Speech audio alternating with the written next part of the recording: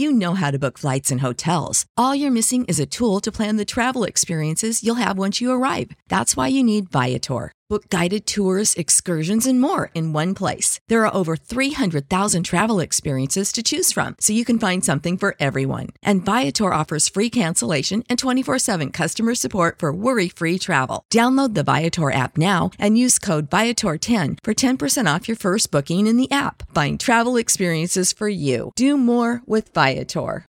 Without the ones like you, who work tirelessly to keep things running, everything would suddenly stop. Hospitals, factories, schools, and power plants, they all depend on you. No matter the weather, emergency, or time of day, you're the ones who get it done. At Grainger, we're here for you with professional-grade industrial supplies. Count on real-time product availability and fast delivery. Call, click Grainger.com, or just stop by. Grainger, for the ones who get it done. Probably have Burns. God, this is depressing. Burns, Hamid, and Milan.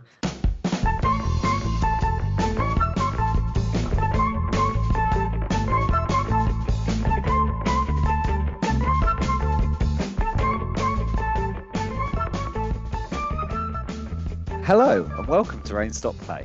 I'm going to be filling in for Dan today on hosting because he simply cannot face the fact that England have lost. So he's going to be having a break from the podcast for a while to focus on his newfound love of Birmingham Phoenix.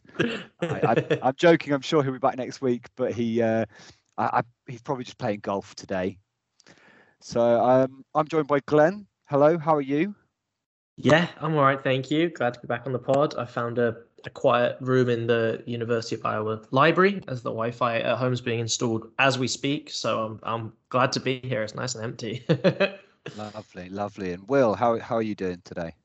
Very good. I'm back in London and fresh from getting to see day 4 of the Lord's Test, which was wonderful. And very, very excited to talk about this, and particularly to see the anger and sadness from the England fans on today's podcast.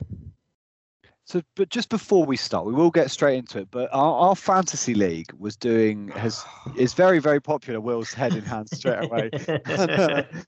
We've ended up with 48 people. I'm not sure how many of them are actually listeners to the pod. I'm sure a few are. Our listeners seem very good at fantasy this year. And so Glenn, tell me about your week. You started pretty well, and then we'll contrast that with how you did. Yeah, so I was really buzzing to talk about this on Saturday when I had a pretty decent day at the races. I think I was on 90 odd points after the Saturday fixtures. So I was actually top of the league come Saturday night. I was absolutely buzzing about it. Managed to get Fernandes and Salah. Wasn't part of the Bruno movement on Twitter, which was pretty insufferable. So I kept Fernandes, and he rewarded us all with a hat-trick.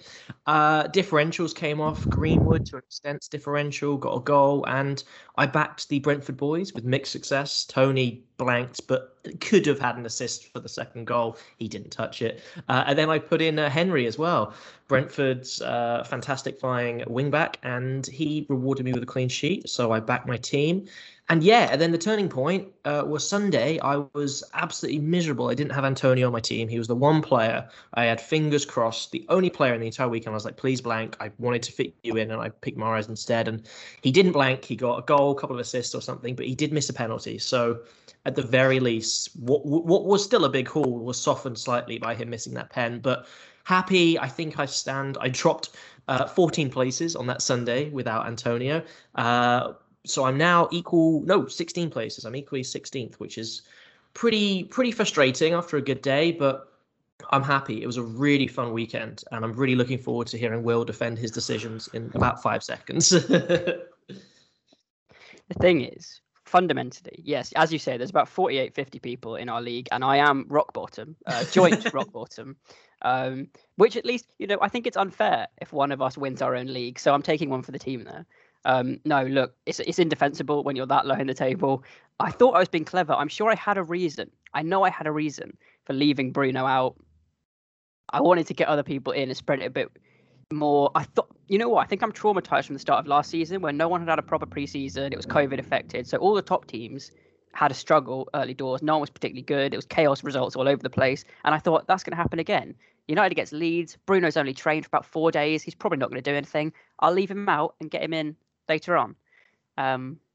which was a mistake. But I've done big surgery for next week, which will be equally catastrophic, I imagine. Oh, I also made the mistake of captaining Iheanacho up front, who did not even start, which was my attempt at an early differential. Didn't work, but I haven't learned from that lesson because I've made equally weird decisions for next week. So let's see how that goes. I think that could be a theme for our pod, will be Will's diabolical fantasy decisions. And just for the listeners, Will, could you just let us know who you're joint bottom with at the moment? Yes, we have a relationship double at the bottom of the league table. It's myself and my girlfriend, joint 48th place. So at least we can have our own little competition down there. Yeah, so I'm mid-table 18th, but I got 92 points, so I was really happy with it. But 18th in the league, it's not great. I'm just 2 points and 2 places below Glenn, and then Dan is flying high in second with 103 points. I'm sure he would have loved to have rubbed that in when he arrived. I mean, it's a long way back for you from here, Will, but we believe. Listen, you never know. You never know. You never know. I'll tell you what, I'll give you this nugget for free in time for the next pod so I can be made fun of once again. I've captained Pogba against Southampton. So that's my hope for a little rogue choice that might pull through. Glenn's shaking his head. No, absolutely not. Get benched. Absolutely not. Yeah, he gets injured. And we should probably say congratulations to Rob Barker with 2 dogs, who is currently top of the table. So if you're listening, we hope you are. Congratulations. He's not listening, but well done to him. He's not. Right, so let's get straight into what happened in these last 5 days. That is gonna cause some. We may have some tears over the next half an hour talking about this. We're gonna have some joy from one side and some sadness from others. So we had a delayed start on the first day, which was weird in itself, and we were talking about it on the group chat about how there was just a rain cloud over Lords and nowhere else in the country, so it was very confusing turning on at 11 o'clock and then not starting. But yeah, when we did get started, India batted very well. They made 364 after being put in by England in, like I said, gloomy conditions. It looked like it was a day to bowl. So 364 was very good. KL Rahul getting 129 after I said he was going to be tormented by England's seamers this summer. Rohit also got 83, so that elusive away ton still evades him. England did make a good recovery, though, because India were 276 for 3 at the end of day 1. When England came up to bat, it was kind of, business as usual. We fell to 23 for 2, including a golden duck for our pod favourite Haseeb Hameed. 2 great partnerships did lead England back into the game. And, we're managed by Root, who ended on 180 not out. We finished 391 all out with the last ball of day 3. And also good to note, Bairstow got his first 50 since 2019, which was great to see him build on. He got 2 starts in the first test, and I think he would have been really frustrated with himself. So to see him get a 50 was nice. India then replied with 298 for 8 declared, which included a brilliant match-saving / winning unbroken partnership of 89 between Shami and, what's his average, Dan? 2.5? Or probably not anymore with that 30-odd not out Bumrah got.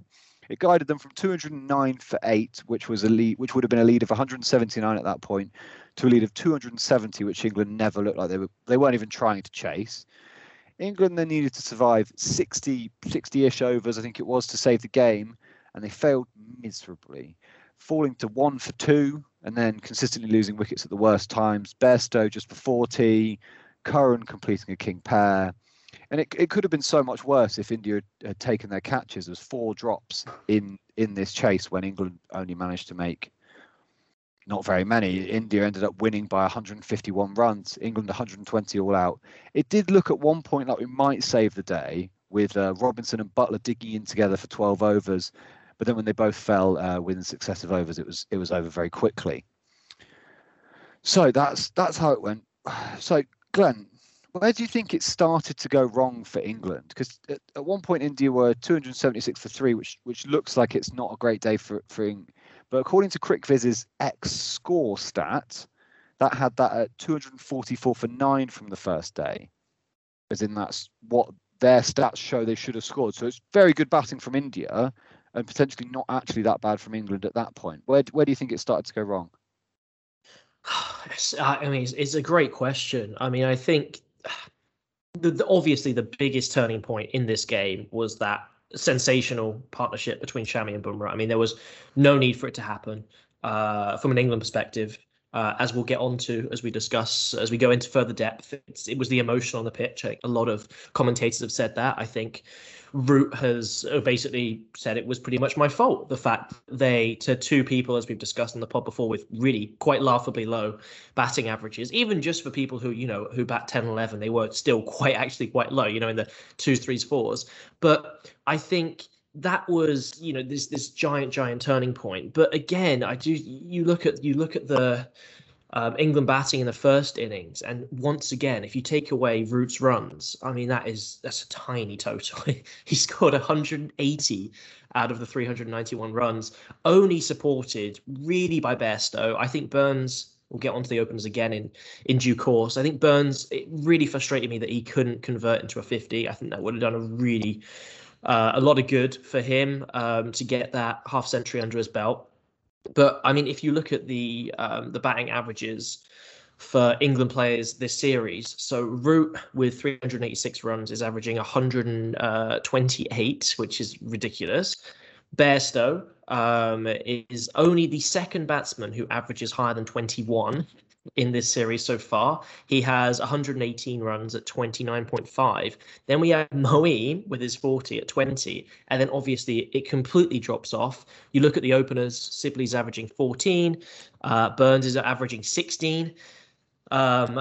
Together, they have actually, this year, Sibley and Burns together have got more ducks than Alistair Cook managed in his entire career, which is quite striking. And I mean, we could just sit here and reel off terrible stats all day, but I mean, the amount of ducks that our openers have had, it was the first time we've ever had both openers dismissed for ducks in a home test. Poor, I do feel for Curran. He was the first person to get a king pair at Lords for England. I mean, we just broke a lot of records that you obviously never want to be anywhere near. And as a cricket fan, you don't even really want to see the opposition break these records because it's just really depressing. I mean, I'd like us to beat India, but it's just a bit miserable when everyone's playing this badly. And what you're really seeing is an exceptionally tight, motivated, skillful India team just realizing quite quickly into the series that England have a lot of fundamental problems. Batting is obviously a shambles, and then we didn't quite get it right in the field. Obviously, the Roots lost his head with the captaincy, which is rare from him. And the bowling was just a bit so-so. It wasn't the worst bowling, especially in the first innings, I've ever seen. But at the same time, it wasn't great. And the fact that Anderson didn't bowl for, 45 minutes in that spell where the tail-enders were really just smashing it everywhere was just terrible. So, yeah, I mean, to answer your question, is that the turning point was the Shami-Bumrah partnership. But if you look further back in the game, the batting is still the fundamental weakness. Yeah, some great points in there. The bowling, like you say, wasn't the best, but it's not the main problem now. The bowling's not the main problem. And, I look at the scorecard and you think, Buttler and Moeen in there, both got starts, batting with Root. You think if you want to bat with anyone when you play for England, you want to be batting with Root at the moment. Now, he's in amazing form, and they both got 20 odd, and it's what Bairstow did in the last test, as I alluded to in my intro, and it's just not quite good enough from anyone other than Root. And with the ball in the first innings, it's Anderson as per usual, and it just does seem like business as usual for England, with just relying on Root and Anderson. Will, any general thoughts about England?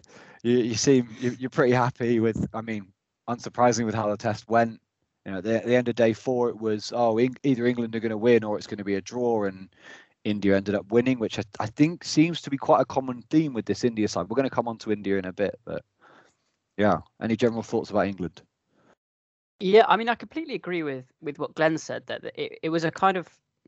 It wonderfully exemplified what's so good about Test cricket, because on the one hand, there are all of these structural flaws, and you could look at the game as a whole and you'd say India bowled better than England bowled, and they batted better than England batted, and therefore they fairly won.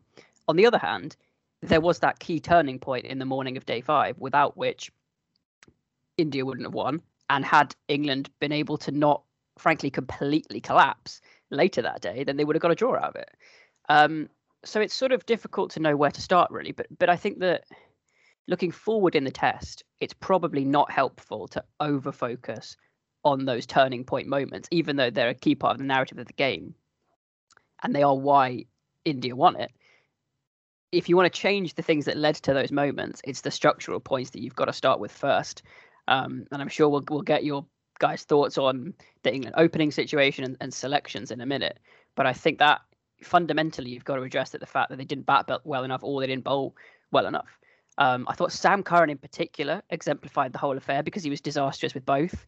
I said in the group chat, possibly harshly, but not that harshly, that it was one of the worst performances I've ever seen from an individual player, bat and ball. And one of the other things that was really noticeable was if you compare the Indian opening bowlers to their third and fourth bowlers that came in, there was very little drop-off. They all bowled really, really well. Whereas with England, particularly in the first innings, it was noticeable that Robinson and Anderson were both taking wickets and kept it really tight. As soon as you dropped off to Wood and Curran, the economy rate just fell through the floor. I think Curran was getting hit for 4 and over at one point, or nearly that, 3.8, something like that. Wood not too far below. And that was the real problem in the first innings. Fourth was a little bit more similar, but nobody was taking a wicket on day 4 until towards the end. So I think those are the things that really need a focus, even though, as we'll come on to, the big narrative turning point moments are a lot narrower. But if you want to address those things, you have to start from the top down. Yeah, one way I found of looking at it, just thinking about it this morning, is look at the India team right now. During this series, right now, for the next test, which of the England players would you take from England and move over to India? And I genuinely can't look past Root and Anderson. I don't know if there's another player in this England 11 for this test who played a couple of days ago. I'm looking at the 11, and I don't think there's anyone else apart from those two who would improve the quality of the India team. What do you reckon? I'm not 100% sure you take Anderson. That's an even better point. Yeah, I was going to say the same thing. I also wanted Will to really tell us how he was going to fit in Moeen into the India team. But that wasn't your point. That's what I was expecting your point to be. I think even I would struggle with that one. It's Moeen head-to-head with Jadeja, isn't it? And probably Ravi wins that one. I think that really sums up basically where we're at, in the sense that we're the home team. England, notoriously pretty consistent at home in test matches, and we just, we can talk about the batting, and we'll have to stay with it for a little bit. But there's still, looking at this 11, I don't see that team cohesion. I don't see enough leaders in the team. I think Root's captaincy was immensely disappointing. And, maybe it is time to talk about, the chirping on the field. And India, they won the battle of wills. They won the mental game. They won the physical game as well, because they were just better at batting and bowling. But when it comes down to test cricket, biggest cliche ever, it's called that because it's literally a test of everything. England came up short in pretty much every department. And as a fan, that is so frustrating to see just that lack of determination. And I know Steve Harmison was talking really well about it, comparing it to the Adelaide failure, the team he was in a few years ago in the Ashes, when, it all fell apart and the heads were lost, and, it just seemed like a bit of a black hole. He said it might not be as extreme as that right this second, but it's not far off from it. And, as an England fan, someone who's watched Test cricket for most of my life, there's just not any players I'm particularly excited to watch, probably except Joe Root and Anderson when he's moving it. Yeah, I would completely agree with that. And I think just a couple points that it's interesting to compare the two teams, on the macro scale. One being that there's lots of interesting writing coming out at the moment after this test, talking about how Virat Kohli really stamps his personality and his influence on the team, from the tactics and the selection, but right through to just how the individuals behave on a cricket field. And I'm not sure, I'll leave this to you guys as the England fans to judge, but I'm not sure whether you could say the same thing about Joe Root, even though he's been captain for quite a long time now. Like, what is his influence on the team? How does he want people to behave and play? And related to that, the second thing that I think is noticeable is that both teams have a similar balance in a way, in that not all of their batsmen play in the same or even similar styles. They've got a mix. You've got your Pujara and Sibley, and you've got your Pant and Butlers. But on the India camp, even though, there's always criticism whenever Pujara is out there for 4 hours not scoring any runs, there's always criticism from the stands and all of that sort of thing. But the Indians just seem a lot more secure in their differences. They play in different ways, and they're very solid about it. Whereas every time Sibley has a Dom Sibley performance and then England don't win, there's panic, there's criticism on social media, there's fears that he's going to get immediately dropped and never be seen at a test again. And similarly, Butler and Bairstow, although to be fair, Bairstow's had a much better series than probably lots of people would have expected. Definitely. But those two similarly seem capable of playing the more attacking style, but not quite confident that they want to do it or that they're not going to get judged for doing it. I think that's a really good point, Will, and seeing how free Rishabh Pant seems compared to some of England's, they're not equivalents. There is no equivalent to the great Rishabh Pant. But seeing how free he looks compared to them is so interesting. I think one thing in defensive route is, if you look at this India team, I know it not throughout, but like a few members of this India team, you think of Rahane, Pujara, Rohit to a certain extent, and then Ishant, Shami, Bumrah. They've been around the team and have been not safe in the team. They get rotated and moved around. Not Rahane and Pujara really. They've been around the team and their spot is relatively secure and has been for the last few years. And how many players in the England team can you say are the same? I don't think anyone other than Root in that top seven's place is safe. I think at the moment Butler and Bairstow's places are safe. But it's not because they're performing particularly well, just out of sheer who else is there. We can't change the whole team currently, so they're kind of they're gonna be in the team. Well, Bairstow slightly less so when Stokes comes back. We obviously don't know when that is. But Butler at the moment, there's a few little conversations going around about him, but he's not playing well, but he's not playing as badly or notably as badly as Sam Curran, Dom Sibley, Haseeb Hameed. Obviously, first test, he deserves more of a go. But I do think it's a case of it's easier for Kohli to imprint on his team when he has some players who just have a bit more confidence in their ability and have a bit more confidence in their place. No, I think that's a really good point. I think that's a good way of looking at it. Well, and it got me thinking, like, over a couple of previous England captains, like, I don't really know how to describe Cook and Strauss's kind of style. They're similar to Root in the sense that they seem to, at least publicly, kind of just take it easy and just like do a lot of the management privately. I mean, the captain that comes to mind, the most similar one to Kohli, is probably Vaughan. And obviously Peterson tried and was a complete failure, as we all know it would have been. But I think Vaughan is the closest to Kohli in my memory. It's not recent memory. This is, we're talking about a decade ago now, or best part of. So I think England have probably lacked that. I mean, in Ben Stokes, they have it to a degree. And that's why I think, had we known, because a running joke for the podcast team has been our dreadful predictions for this test, some of which still can come true. I do, obviously they probably won't, but I know it is only 1-0. I will try and find any ray of sunshine here. It is literally 1-0 at the minute. This is not a series that's finished by any means. The way we're talking about it, it could be 3 or 4-0. But I think, had we known, that it was the day after we recorded that we knew that Stokes was taking time out for personal reasons, as he rightly should.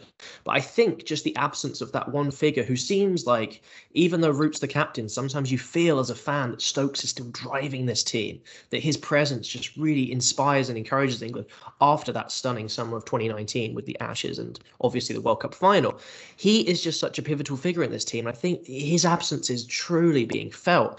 And I think it just shows that we've used Root and Anderson as bowlers as crutches. We've used Stokes as a crutch to have any kind of momentum from within the team in the dressing room. And we're basically finding out that the rest of the players, as much as I like them and they also obviously seem like decent people, there's another thing that Harmison said was that we need to be a bit nastier. You kind of touched on it there, Will, that we're just a bit of a nice, likable-ish team, obviously, apart from some of the Robinson stuff, but we've obviously let that aside moving forward. But this is a quite nice team. We all like the individuals, but where is just that? The clinical desire to win just seems to be a bit absent, and we just should not be getting bowled out in a final afternoon. That just shows a complete lack of determination and application of test match skills, which India have shown us exactly how to bat. And I was thinking just before we went on air, I was like, oh, well, the openers are having a tough time, but, opening is one of the hardest things in cricket. Look at the India openers. They're not having a hard time of it. They're enjoying themselves. They're playing some of the best cricket of their career, you could say.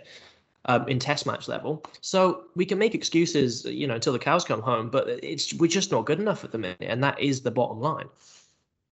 I think it's a really good point, and you mentioned there some of the comparisons with previous Test captains, but obviously a different format, but probably the most illustrative alternative case study would be Owen Morgan, in terms of how do you be that kind of nice behind the scenes personality, but still imprint your personality and your tactics and all the rest of it onto your team. And that cutthroat nature is an important part of. Think about David Willey. Just getting rid of him before the World Cup and bringing in Jofra Archer, who hadn't played for England before. Yep. That, no offense to David Willey, but that, potentially won us the World Cup on such a, by the barest of margins. So just before we move on to India, I think we should celebrate Joe Root a little bit more. I know we'll come on to the mental battle being lost, but he is only 500 runs away from the record in a calendar year. He's averaging 65 this year. And there's 6 more tests this series. Can he get to that record? Just pure maths would suggest yes. As would gut instinct on form, as would the way and the confidence that he seems to have playing against all of these Indian bowlers. He doesn't seem like any of them have his number. As does the game situation. They need him to score those runs if they're going to have any hope of winning. And his captaincy as a reputation probably needs a good result over the course of this summer. So yeah, I think he's probably got a very good chance. Yeah, again, I think you got it right there. Well, we're at the unfortunate situation as England as a team where we're so reliant upon his runs that if he's not scoring these, if he's not getting close to this record-breaking target, we're not going to win the game. I don't see anyone else at the minute that 180, I think you're right to point out, again, Zach, to reiterate the quality of his batting in this series and obviously in this year. I think it's with the captaincy failures this game, there's no other way to put it, it's easy to look over this, but as we said earlier, this game would have been lost far before that on-field battle if he hadn't stepped up and got, but what probably would have been if he literally had people to bat with him, he would have got a double 100. He ran out of partners, he physically couldn't carry on, he was literally not out. So yeah, he's leading from the front, and I can't even imagine. My worry is, he's going to get so much flack for the captaincy issues in this test. He is the person who's had to come up after playing this sensational performance with the bat. He's had to come up and apologize basically to fans. It's kind of what he did, and say, I got this wrong in the field. We got this wrong with the bowling, blah, blah, blah. When really, if this team was more balanced and we weren't so reliant on this one man to captain us and to win the game on the field for us, he could actually have that space to enjoy his cricket a bit more. And I am a little bit nervous that there's going to be real pressure on him coming to his third test, because his captaincy to an extent is parts of it being called into question. I still support him as a captain, obviously. I think despite that lack of ferociousness that you get with Kohli, I still think he's a steady captain. I'm certainly not calling for him to be replaced, but I do worry, because if the pressure really affects his batting, which inevitably this series it will, unless we win the next game and he gets a bit of support, inevitably it's going to affect his batting. That's my worry. That's what might prevent him from breaking this record. But if he keeps up the form that's purely on the field with the bat, it's sensational. And just what a player to watch. He's an elegant batsman. He scores at a steady enough rate. You never feel like he can take his time to get in. I think he can match his batting to a game. He can speed up where it's needed, and he can just get his bat on ball when it's needed. And he is honestly one of the best test players in our lifetime, without a doubt, obviously, with him and Cook, with the leading runs. And it is a pleasure to be around a fan when he's batting. It's just he needs support. We cannot say this enough on this podcast. He needs others to be there with him. Yeah, I think that's a great point. And it actually comes back to, I think on one of the first podcasts I came on, we spoke about Root being in. He was in poor form then. He didn't. I don't think he scored he definitely didn't score a century at home last summer. It was. Yep. He was failing to convert 50s.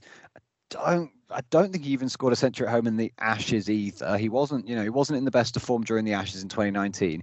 He had a couple of difficult years, and there was a lot of talk of whether the captaincy was affecting him then. Yep. And he seems to have managed to, get over that. He's in great form.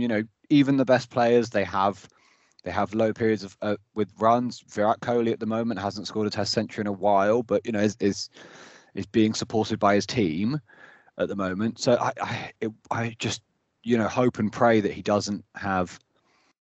It doesn't happen again. That the captaincy gets to him. He could really do with some support, like you said, Glenn. Let's move on to talk about India, because it was a great performance by them.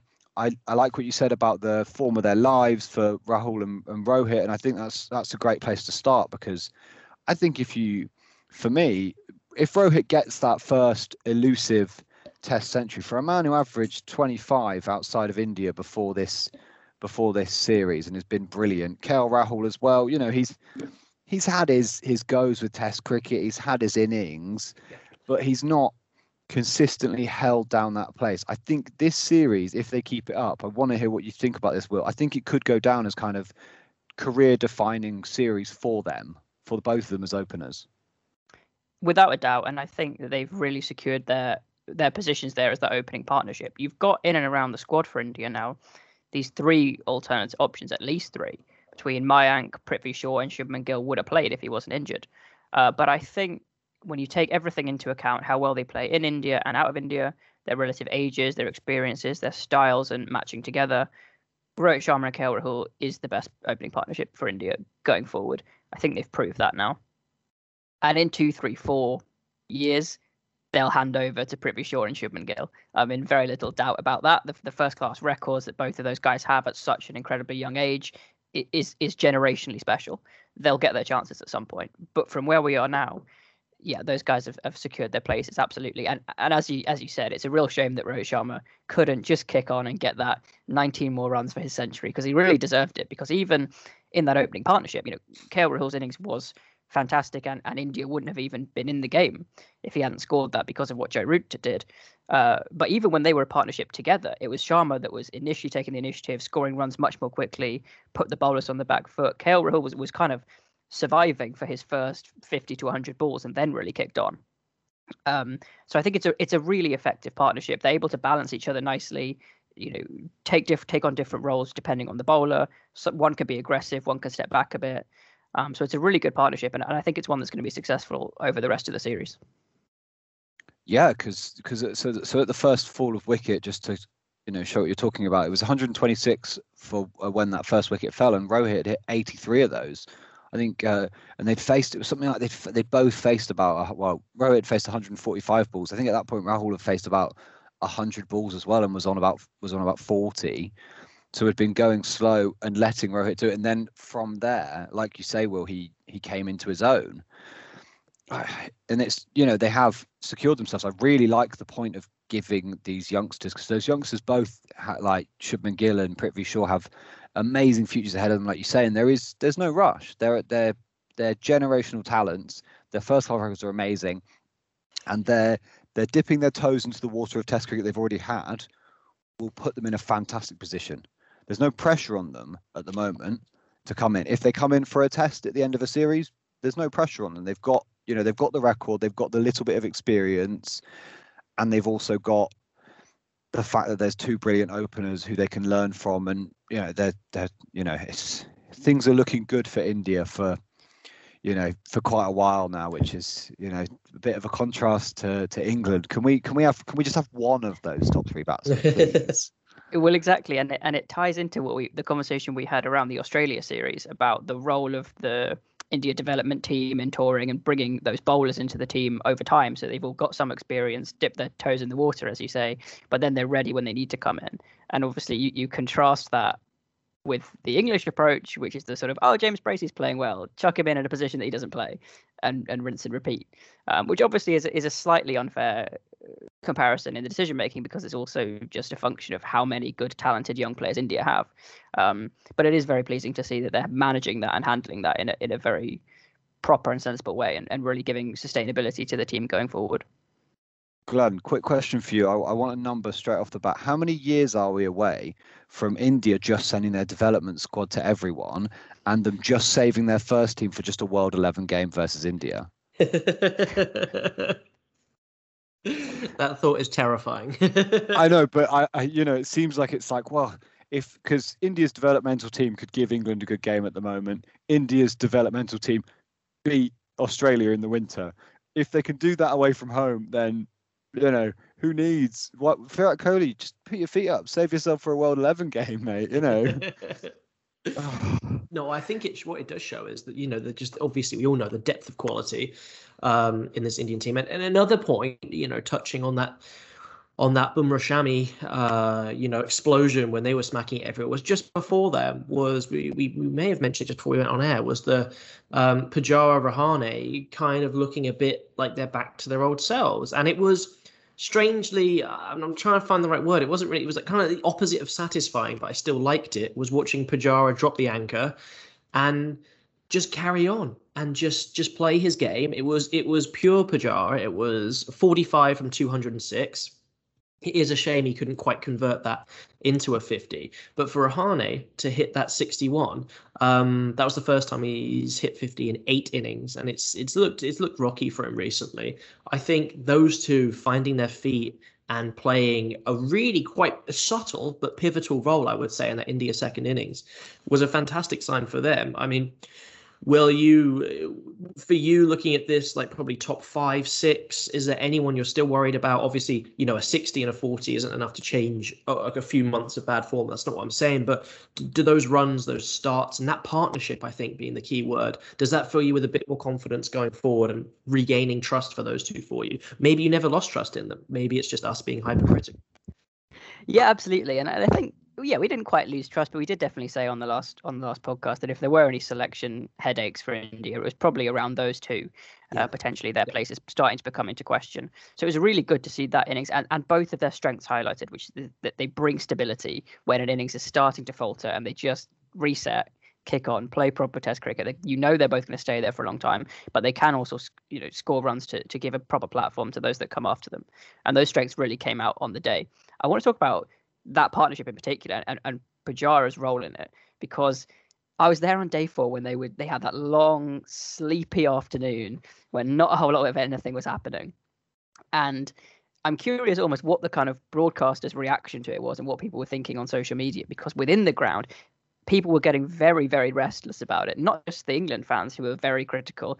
There was a bloke behind me who started shouting abuse at Pujara, and then he got in an argument with the India fans next to him because he thought that India were playing for a draw on the afternoon of day 4, which was a disgrace. Which, shout out to that guy. You were a little bit wrong, mate, weren't you? But I think it was noticeable that, as I alluded to earlier, people like Pujara and Rahane to a lesser extent, but similarly at times, were just very confident in playing their game, and they were sort of, regardless of the criticism coming externally, they were just doing what they thought was important at that part of the match, even while people were saying, I don't see how this helps given that we need to score runs and get towards the declaration. But we saw that it worked in the end. They were vindicated. And on the Pujara front, there's been this article going around a lot on Twitter by Ben Jones on CricViz, which if anyone hasn't seen it, I highly recommend reading. It's called Late Pujara, about his role in the India side and the skills that he brings to Test cricket. And he makes the fantastic point, which I think played itself out perfectly in this game, that the very stonewally way that Pujara plays is in the end vindicated not by what he himself does. It's made a success or failure by what people who embody the direct opposite, the Pants of the world, end up doing. He gives you the platform, and then he has to hand over to Pant Jadeja, or in this case, to Shami and Bumrah, to score the runs that put you over the top. And I think that was a really good point, because he always comes under criticism for his innings itself not putting India into a match-winning position. But that's not the point. It's not what he does in the team or Rahane does in the team. But if you take them away, the rest of them can't function as a unit. And I think we saw that perfectly played out in this test. And I couldn't rate their performances highly enough. I think that's a really good point. And it kind of gives me the same vibes as Joe Root during the 2019 cricket, 50 over World Cup. Obviously, completely different pace, but it's faster scoring openers. In that case, Roy and Bairstow. In this case, Rahul and Rohit Sharma, consistently goes at, more than a run every 2 balls. At least, and then Kohli's relatively fluently scoring. It kind of, and Pujara can be the anchor like Root was so consistently for England in the 2019 World Cup. And without him, it wouldn't be the same. It would all fall apart. It kind of, it's almost like what Joe Denley used to do for England as well. Joe Denley might be back soon. Oh, don't. I don't know how far away we are from that. So, what do we think about I'm not sure who to go to on this. I'm happy to I want to hear from both of you. So India, during their first innings, particularly towards England's first innings, towards the end, India were getting a bit aggressive with their bowling. There was some bouncers at our old man Jimmy Anderson and some no balls that were potentially intentional no balls, so he could bowl another bouncer at Jimmy Anderson, which that I'm not too much of a fan of. This led to lots of chirping from both sides, which, culminated in that partnership where Joe Root decided to bowl bouncers at them because they'd bowled bouncers at our bowlers. It didn't work, as we've seen. And then it led to Robinson was getting a lot of chat when he was batting. I presume he's a very chirpy bowler, was what Michael Vaughan was saying when I was listening to TMS at the time. We presume he gives it out a lot. Siraj was staring him down at times, giving him proper daggers. And overall, I'm a fan. I like it. A little bit of this narrative building. We're 2 tests into a 5-test series. This could go somewhere. I want to see. I don't. I was about to say, yeah. Let's have some proper attack. No, this is the limit. And I thought that the umpires did deal with it well. There was. I think it started Anderson and Kohli going at each other as well. That was early, and that was great as well. So what do you guys think about this? I know it verged on the let's get some demerit points out here, but didn't quite. So what do we think about this? I love it. I love seeing aggression on the field. I love seeing players who are out there representing their country, being proud to do that, and especially for India, I wish I could. It was a wisdom piece I read about 5 in a row just before I hopped on the pod. But there was one about Indian teams in the past, especially touring Indian teams, probably wouldn't have done this. May well not have done this, and it goes right back to what Will said about 10 minutes ago about Kohli really imbuing this Indian team with, a sense of pride, a sense of we're the better team and we're going to show the hosts that we are the better team and we're going to beat them. And I think I might have said it on the last pod, I can't remember, but I still think they're really, I wouldn't say reeling, but they're still frustrated that they didn't get the World Test Championship final. I think that might be a little bit apart this aggression. I think they were immensely frustrated to lose considering the amount of rain, blah, blah, blah. And it was probably still back themselves to beat New Zealand. Probably they would have just thought they were slightly better, and they weren't on the 6 days. But I just love seeing a bit of spice, a bit of aggression, and I didn't see on the screen the Anderson stuff, so I can't speak to whether that may have crossed that invisible line or not. It sounded a bit brutal, but at the same time, I mean, England would pretty much try to do the same thing with terrible consequences, and this goes right back to England losing this mental battle on the field because they were just it was quite immature. It was like, you have quotations hurt our older, better bowler, so we're going to do some damage to you. It's like the best damage you can do is win the test match, is to go 1-up in the series. I don't want to see Bumrah get concussed or have a broken arm. I mean, again, I'm a fan, not a player, but I don't think anyone wants the opposition to get genuinely injured, because you can get, obviously we've seen people die on the field, unfortunately, in recent years. That it's a dangerous sport and we can forget that. And I don't think a sustained barrage of 90-mile-an-hour bouncers at numbers 10 and 11 is particularly respectful for either side. A bit of aggressive bowling, I completely agree with, and you should, rough up to an extent the tail, but making it this whole kind of theatrical showcase of, we're gonna do what they did to us, and then just being utterly humiliated by 2 players who can't really bat. Again, they've shown us they can, who previously haven't shown that they can bat very well. I mean, England just got it wrong. And what was interesting is, I think I don't know if we were all watching yesterday, but I did notice that I think Buttler, when he was batting with Robinson, was basically saying to Kohli, my interpretation was, he's like, can you just stop getting in Robinson's face so much? That's how I read it. But at the same time, as you just said, Zach, Robinson was giving it large when we were bowling. So it felt a bit like England tried to dish it out and couldn't quite take it. That was how it felt to me. And they did not have the backbone. And not only did India win that battle, mentally on the field, what have they done? They've won the test match. They have the result.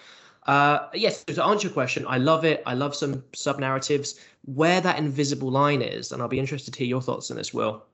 Was it crossed at times? I'm not sure. I didn't see enough of the game. I saw it a couple of half days, so I can't speak for the Anderson stuff. But I love a bit of passion. But where is that invisible? I mean, when does it get too much? Is it when someone's injured? Because I don't want Anderson or Bumrah to end up with a broken elbow. That is not good for the sport.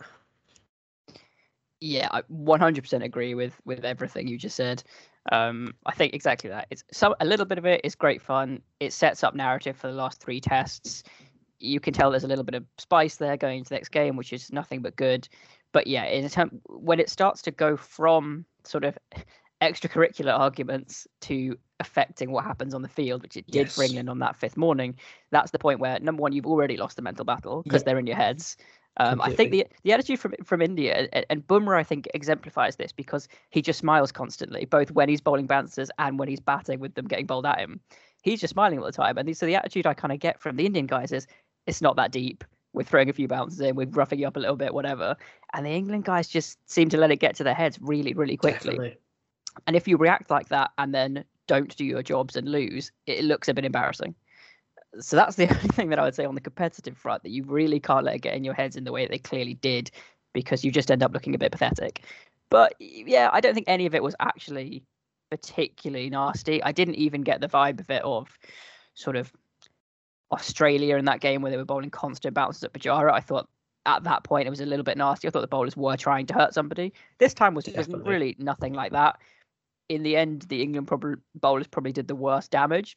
You know, Bumrah had to do 2 concussion tests in the space of about 5 minutes, which never happens to any of the England guys. But he didn't seem that fussed by it. He just kept taking boundaries. So I think none of that stuff was actually particularly nasty. I think it just adds a little bit of spice going forward. Mohammad Siraj is unlikable. It has to be said. And I think, don't get me wrong, I love him, and I think you need a bit of that in your team. He's one of those, you know, it's the classic phrase, you know, I don't know what we can say on this podcast. He's a bit of a bastard, but he's ours, you know. Whereas I understand if the England fans start to really hate some of that, and we get a little bit Australian-y, which you don't quite want to do. But I think mainly it's fine, but when it disrupts your performance on the field, it's a problem. Just a quick one. I have been defending Mohammad Siraj to everyone I've spoken to about the Test match for the last 5 days because I love him. No matter what he does to England, I love Mohammad Siraj. Go on, Glenn. You had some more thoughts on this. Yeah, just one thing really. I think that's a really good comparison, Will, with the Australia test. I think because that was one of my favorite podcasts we've ever recorded were the ones we did during that series. And I think the stat was that Pujara got hit about 12 times. I know he was into double figures, 10 to 12 times in that innings or across the test. And I remember him basically just like showing there was that photo in the dressing room of him showing the bruises, and that felt like, you know, it went beyond cricket into just like, this is you know, it's you're deliberately trying to injure this that is your philosophy here. You know you can't get him out, so you want to get him out injured, knock him out, get him off the field any way you can. And yeah, well, again, from what I saw, I don't think that really was the case. It was definitely more the camp of rough them up as opposed to literally injure this person, which is certainly crossing into the kind of cricket no one really wants to see unless you're Australian, in which case you love it. But I think, yeah, it was interesting. And one other point I wanted to say is what I loved about Bumrah was he still wanted the strike. You know, again, this is a guy who's before this test, his average was 2. It's worth reiterating that because it makes this even funnier. That he wanted the strike against angry English bowlers. And yeah, again, 2 concussion tests in 5 minutes. I wouldn't want to be hit on the head with a Wood bouncer, whoever it was that hit him a couple of times. That sounds absolutely horrible. But he just took it on the chin, quite literally took it on the helmet, and he just cracked on. And the more England tried, the worse it got. And I didn't even realise till we came on air that it was for 8 that they declared on. So we did not get either of them out. And didn't even have to go into the final batsman. I mean, that is absolutely ridiculous. And the irony of everybody talking about how long this tail was, which on paper still is a ridiculously long Indian tail, for them to win the game. And again, this oversimplifies the entire 5 days, but for them to really pivot the momentum, at the very least, they transformed the game in that hour or 2. As numbers, 9 and 10, it was extraordinary. But yeah, I like the aggression. And I think it's going to carry on. But I just hope, again, you mentioned, we can get some villains. I don't mind an Indian villain or 2. That's always Kohli for me. I'd never particularly like him, but we don't want it to get to that Australian level of nastiness from players or fans. I think it's worth reiterating that. 100%, and I think, unlike previous Indian sides, this is one which will relish its role as a villain for the last 3 tests. They're perfectly happy to do that. Definitely. But I think you also make a great point in the way that the tail were batting perfectly happily and both wanted the strike. And Mohammed Shami was really angry to be taken off with the declaration because he wanted to keep going. It was his highest ever score. He was on for a century. But to take it back to the kind of on-field aspect of all of that, it's another one of the things that Virat Kohli as a captain has been trying to develop with absolutely no success up to this point. As we keep saying, Bumrah's average is terrible. But it is one of the things after the sort of fitness and the discipline in the field, being able to bat in the tail and get you those extra 10, 20, 30 runs is something that he as a captain has been trying to install in them. And you could see from the way he was cheering from the balcony, he was absolutely loving it, not just because it was really funny and it helped the game situation, but I think because it was proving a success that you can play all your best bowlers and also the tail won't be horrifically dragging you down. Yeah, I mean, well, combined with those two players in that innings scored more than probably about half of. I don't have a stat to back this up, but that partnership was almost as much as England's entire batting performance on the final day. It was 30 runs short, and it was unbroken. It would have got there. Actually, I think you're right. Shami was on for a century there, 100%, and I would be annoyed if I was him. But they did need the overs. They didn't need the runs. They could have declared overnight. What do we think about that little declaration, 8 balls after lunch? Because I thought they'd go into lunch and that's it. Like, was that a bit of mind games? Did he want the 270? What do you think was behind that? Well, I heard a great stat on this. How many other times has there been a declaration after lunch on the 5th day and a team go on to win? One other time. You're right. I don't know if you listened to TMS at the exact same time. That was the one. Probably, yeah. Yeah, it was in Kandy in Sri Lanka. Right at the beginning of Sri Lanka's Test history, they got defeated by New Zealand after New Zealand declared. But yeah, it's the only other time. That's the only other time that's happened, and it's interesting because it cost them the kind of 8 balls after lunch cost them 4 overs of the chase, because you have to do 2 overs for the changeover, which you don't have to do if you declare at lunch, and they lost. The fact they did it halfway through an over, there's absolutely no point in declaring halfway through an over because you lose that over. It's always so stupid when teams do that. Yeah, I couldn't work it out, and that was the classic thing. Their method to the madness, who knows?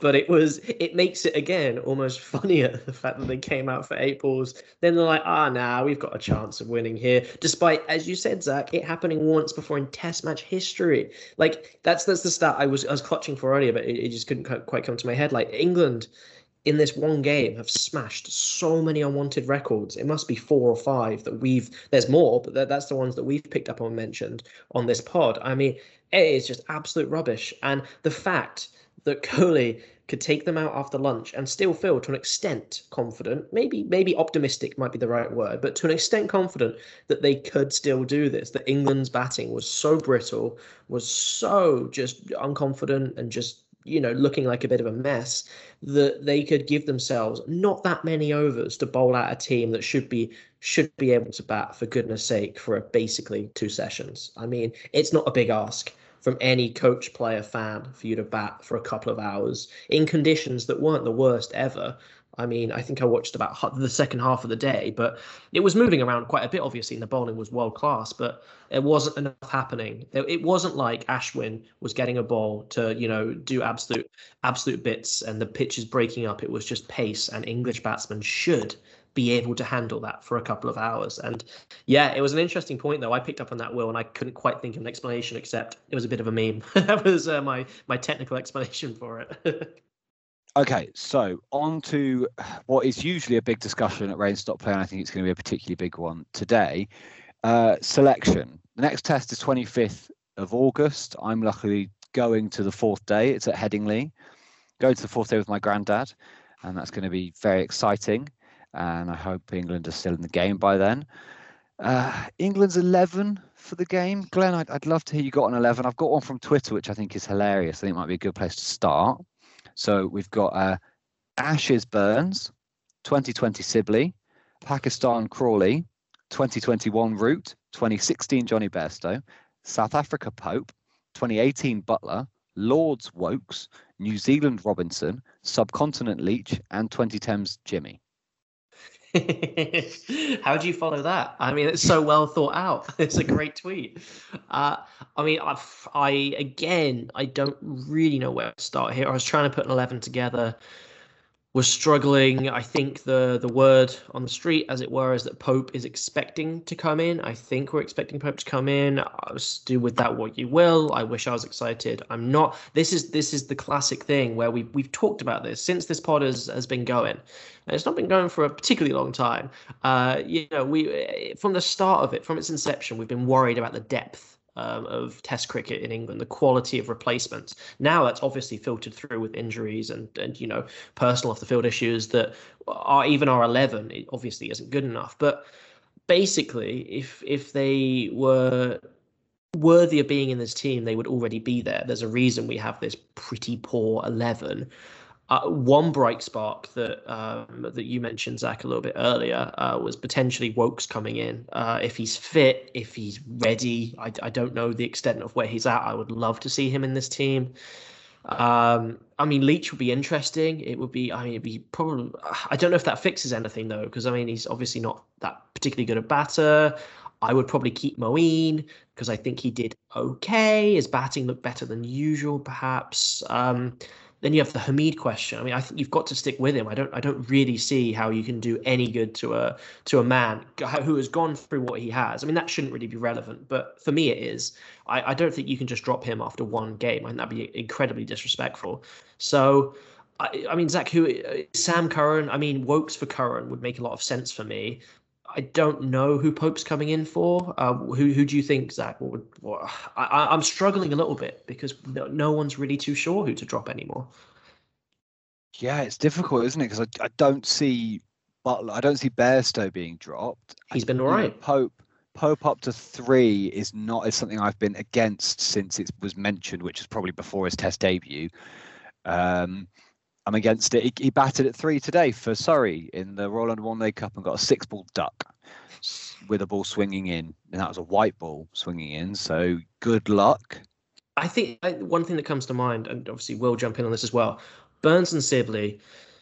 Is it going to be Sibley drops out? He just takes a breather from frontline Test cricket at the minute. You bring Hameed up to open. I'm not expecting this to work. Don't get me wrong.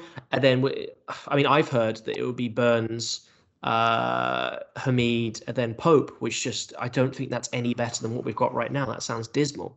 Will, you're absolutely. I can see a sigh, and you're literally clutching your head in despair.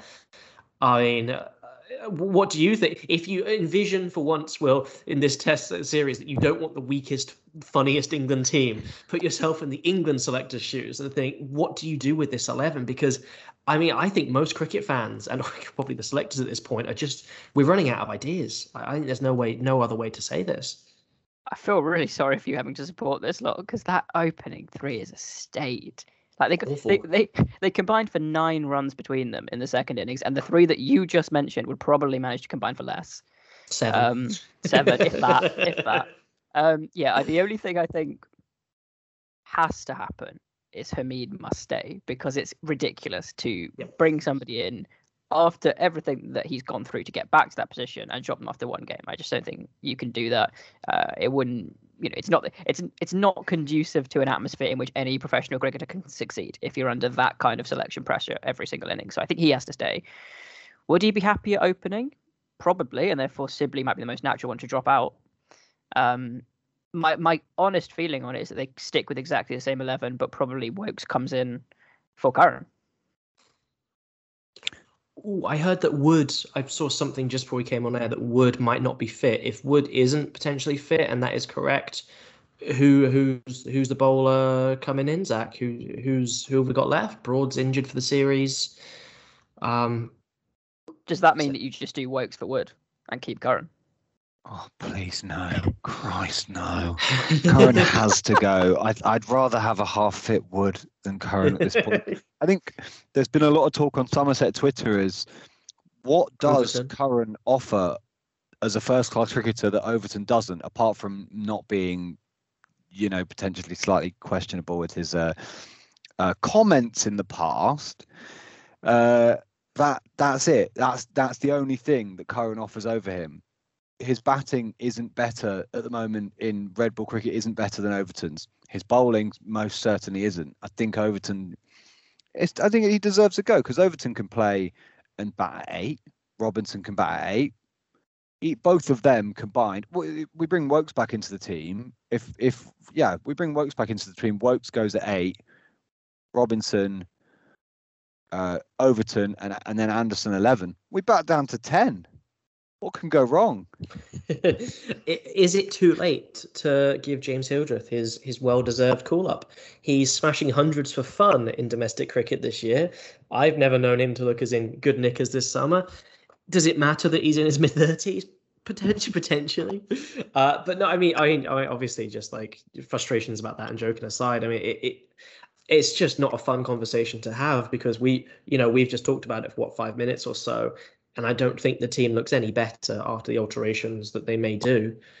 I don't think it looks worse. I don't think it looks better. I mean, I'd love to have Wokes in the team, and that is probably about it. We just don't have enough quality waiting in the wings, which is ridiculous, which really is in England. Yeah, I've been having a look at a few of the top 3 kind of next cab off the rank players who, James Bracey was before this summer, RIP. And we've got, I think, the top person who isn't getting mentioned as much as I think he probably should be. His overall record's not amazing, but his record over the last 2 years is pretty good. Is Jake Libby, who last year scored 498 runs at 55. This year scored 798 at 61.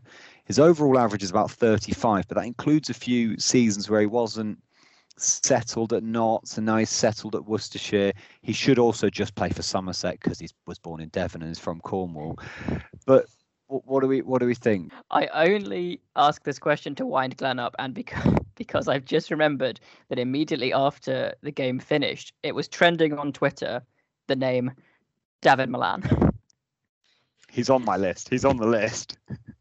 The funny thing is, so I like the Libby shout, but I don't think I'd want to blood a player in the midst of this pretty catastrophic test. I think having sometimes it's oversold. Test match experience as a reason that former test players probably aren't in this team anymore. But having that experience of being, especially as we've discussed, the temperature of this series is rising. It's a really ultra competitive series, I'd say at this point. I wouldn't really want to throw someone on their debut in the 3rd test match. I personally wouldn't want to do that, which means, and that's why I was waving my hand, I think Malan and Vince are the 2 names that are going through Twitter a little bit. I honestly, I probably wouldn't object to Malan coming in to try and steady the ship, potentially at 3. You could probably have Burns. God, this is depressing. Burns, Hamid, and Malan, and then you're into Root, Bairstow, Butler, Moeen, Wokes, whatever. That's probably the best. Probably the best of a bad situation is Malan. That was probably where I'm at right now.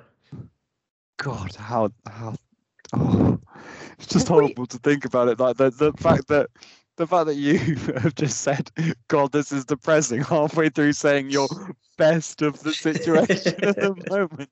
I mean, it says it all. There's no need to add anything else. Have we fully binned James Bracey? Because he only made his debut 2 months ago, and he's not. But he's not opened, has he, yet for England? Or has he? No, I see him as a potential future number 3, which I think he does bat number 3 sometimes for Gloucestershire as well when he takes the gloves, which is fair enough. Malan is getting a lot of attention. He does have an Ashes 100. His average in Australia is 42.5, which is better than Root's. Slightly smaller sample size. And I do think if he is going to be good in Australia, and if he is going to get the chance, it's not going to be, he shouldn't just come back in for Australia having not played a test match. His average in England is 20 in test cricket though, and he's obviously famously not very good on the front foot, which I think is quite important with these Indian seamers. If they keep going for the aggressive tactics, he's quite good at pulling the ball, but I think they probably would look at how he's batted and just plug that gap. Johnny Bairstow, David Malan. It's not good. Do we even want to vaguely entertain the idea of picking up the phone and giving Alistair Cook a ring? I mean, I've said this for ages. He should be in this team. I feel sorry for him though, because he seems to just be enjoying hitting loads of runs for Essex and doing a bit of commentary. And so actually, no, let's not entertain that idea. Even I'm done with that idea, because enjoy yourself, Alistair. You've worked hard, and you're not my favourite commentator, but you're a lot better than some of the dross we get with Kevin Peterson talking about. I mean, This is one thing we mentioned about Strauss's captaincy, and one thing I will stand by forever now is Strauss was a better captain than any of us thought, because we've seen how awful Graham Swan and Kevin Peterson are as people when they're commentators. Can you imagine dealing with both of them together in a dressing room? Sorry, completely off topic. Go on, Will. It's a great point, and they both come across as complete snakes in that KP documentary for Sky. I think the only way we can close this discussion is by telling our listeners that the expression on Glenn's face right now can only be described as complete horror. He's run out of the will to live. This is a man at serious depression at the state of England's top order. I'm just on it. I'm on quick info. I'm just looking at Milan's averages in Test matches. It's just making me so sad. I just need to close this tab. One more person who there's been a talk about recently. I actually would really rather he didn't, because it would ruin him forever. Is Tom Abel. Been a lot of talk about him for a while. He does actually bat at 3 rather than us being an opener in who will just have to bat at 3. He does actually bat at 3. He's batted all across the order for Somerset, and he was injured until he's randomly in Birmingham Phoenix's team for tonight, which I'm a bit. Somerset announced it earlier that he's coming back from injury, and I was like, brilliant. Blast quarterfinals next week, ideal. But no, he's in Birmingham Phoenix's team playing right now, so it's a bit like I had kind of completely forgotten he even played for Birmingham Phoenix. I thought he was I thought he was a Manchester Originals player, but that doesn't matter. I think because he was originally picked up by them and then they changed most of their squad. But yeah, he 635 runs this season at 63 and was injured, so played less games than a few of the rest of the guys who've got more runs than him. Good player. I worry that he's kind of in the Hildreth mould, though, that he's going to be kind of consistently talked about as the next guy and never quite make it. I do love him, though. Glenn, what do you think? Yeah, no, I think he's a good name to have, but I just wouldn't try and blood someone in the middle of the series. I don't think that's fair on them at this point. I think it sucks. There's no way around it, but I think we've just got to look at Test match experience and think we're steadying the ship. It isn't a time where we're like, oh gosh, I really miss the discourse of, oh, we can't keep playing Broad and Anderson together. We win too easy. We have to play other players. And now we're like scratching around for an 11 that doesn't look like a Sunday team when they bat. I mean, it's pretty frustrating. But that's all. I haven't got anything else to say on this. Oh, that discourse just was not that long ago. What about India, Will? Do you think there'll be any changes?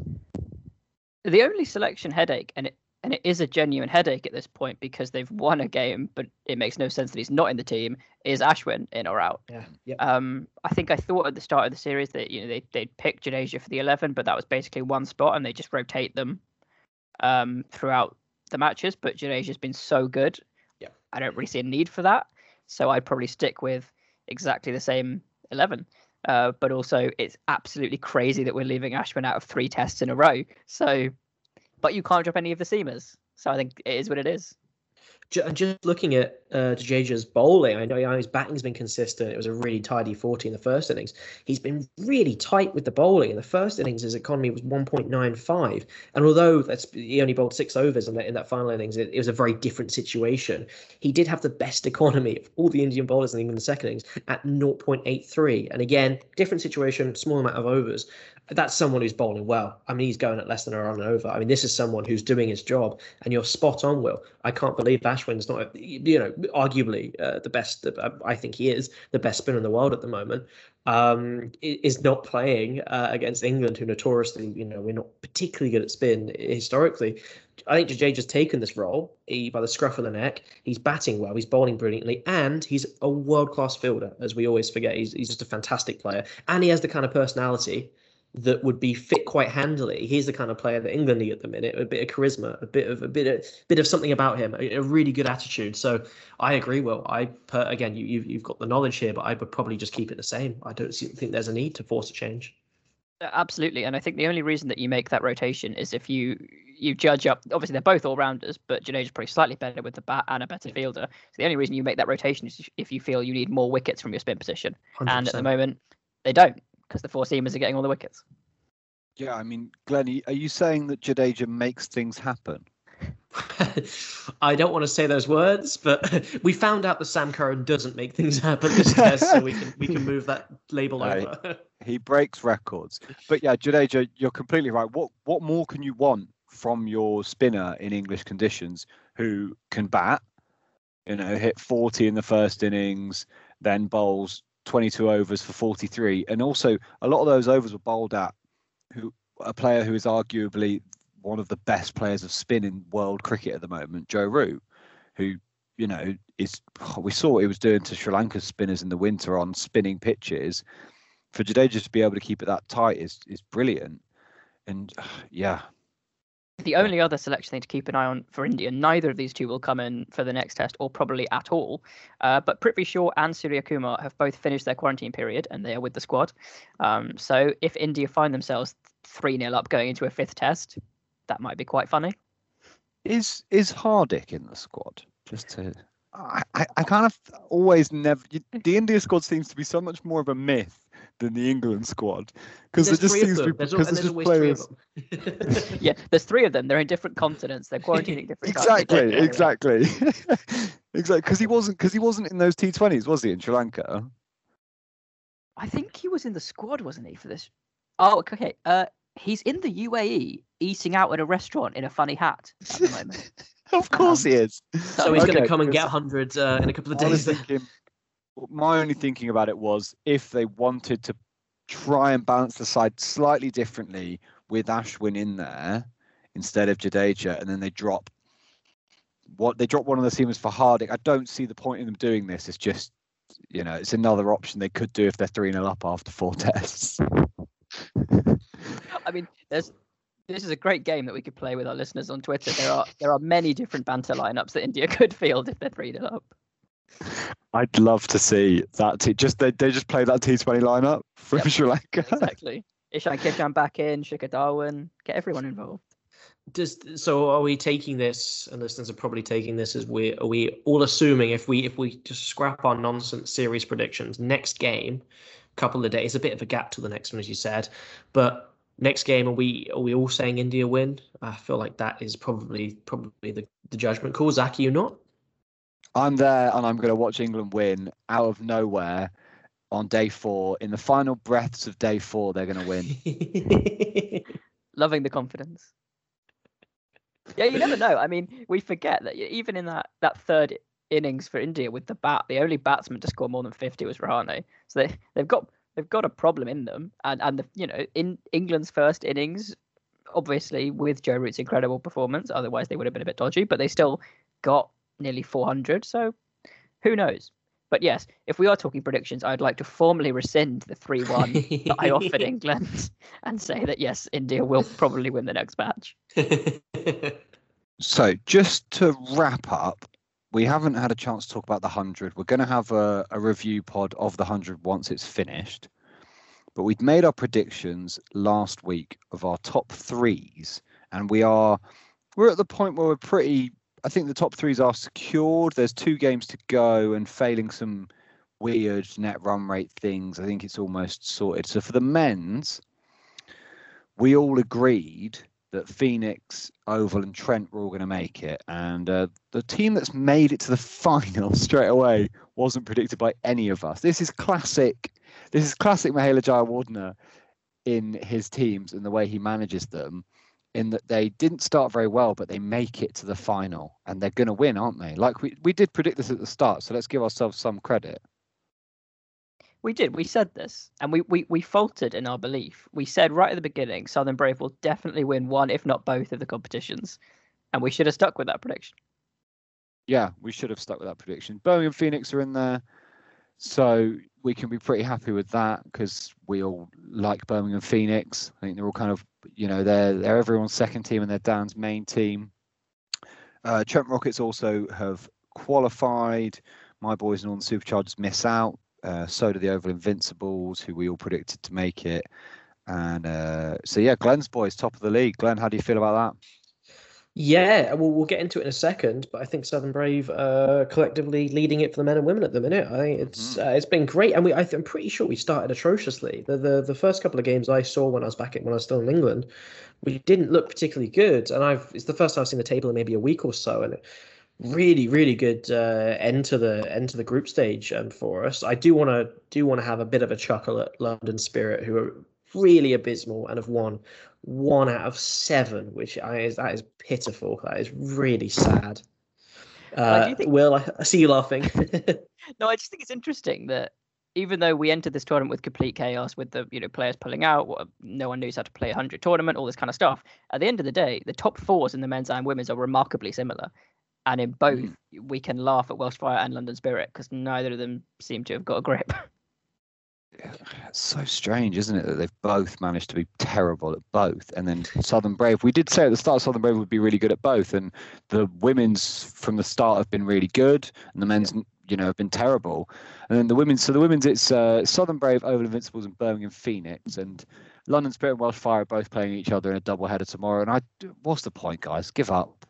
Both teams are playing each other in double header, unless London Spirit women, if they get a mega net run rate win, they can still go through. And I put my neck on the line and predicted them to maybe sneak in the top 3 alongside the Northern Superchargers women, because I just wanted to back my local team, and they've also failed.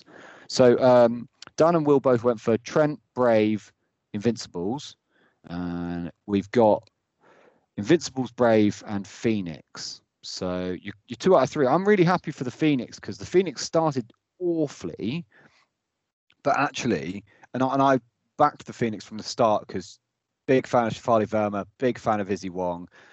And so I'm really happy for them. And even though it was at the expense of my local team, the Northern Superchargers, come on the Birmingham Phoenix. I'd love them to win it. It was my prediction for the women's tournament. So come on the Birmingham Phoenix. Yeah, I completely agree. I remember we said on the previous podcast that Birmingham Phoenix women were somehow rock bottom, the bottom of the table, even though we all kind of loved them and they seemed to play well. So I'm pleased that they've somehow scraped themselves up into that top 3. Yeah. Is it time for prediction of overall winner now? And where, and Zach, just to remind our listeners, where do we go from here? So we're going to wrap up the group stage, and is it a finals day? What's the end to the tournament? So the second and third place teams play off in a semi-final. And that, I believe, is on Friday. Yeah, Friday, double header. And then on Saturday, the day after, is the final. So the semi-final is at the Oval, which does give home advantage to the Invincibles. Will they be invincible at home, is the question. In the women's game, obviously in the men's game they're not there, and then in the they're invincible in the men's. Very much so. And then Saturday is at Lords, and obviously London Spirit don't have a chance to get there, so London Spirit aren't going to have any home advantage. It's not really been a particularly happy hunting ground for them across the tournament, so they'll be happy not to have to play there again. At least this now makes sense with the test starting a week later, because they've finally done a decent bit of scheduling, so we will all actually pay attention and watch the 100 semi-final and final because there's nothing else on.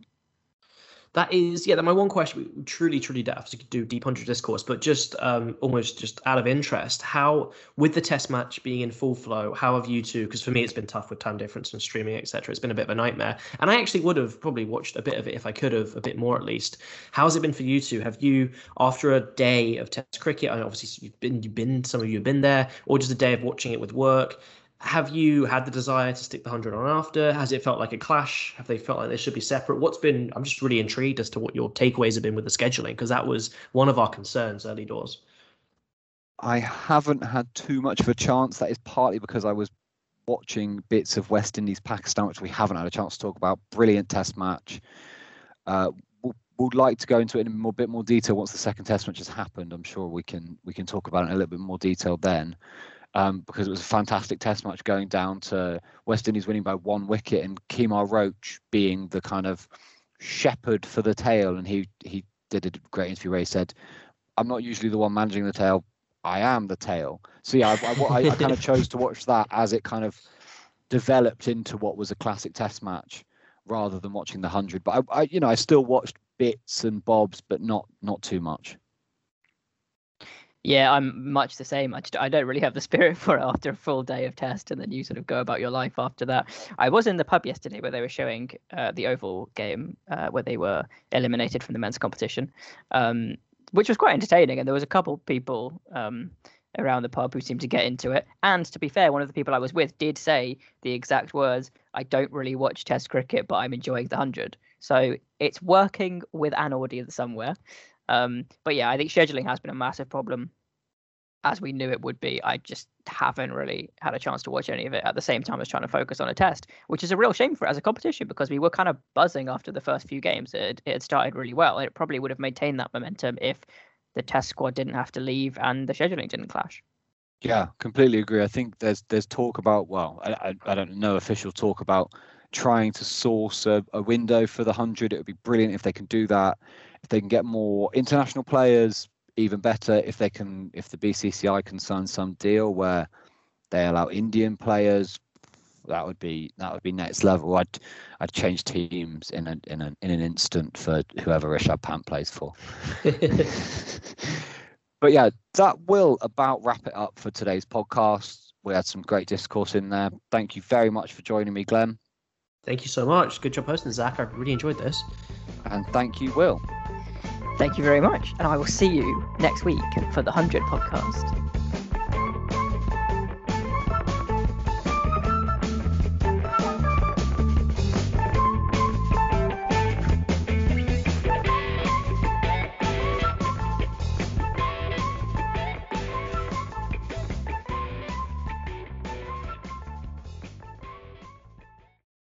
For the ones who work hard to ensure their crew can always go the extra mile, and the ones who get in early so everyone can go home on time, there's Grainger, offering professional-grade supplies backed by product experts so you can quickly and easily find what you need.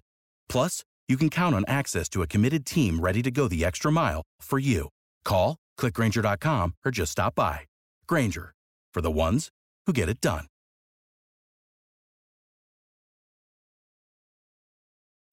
When you need mealtime inspiration, it's worth shopping Kroger, where you'll find over 30,000 mouth-watering choices that excite your inner foodie. And no matter what tasty choice you make, you'll enjoy our everyday low prices, plus extra ways to save, like digital coupons worth over $600 each week. You can also save up to $1 off per gallon at the pump with fuel points. More savings and more inspiring flavors make shopping Kroger worth it every time. Kroger, fresh for everyone. Fuel restrictions apply.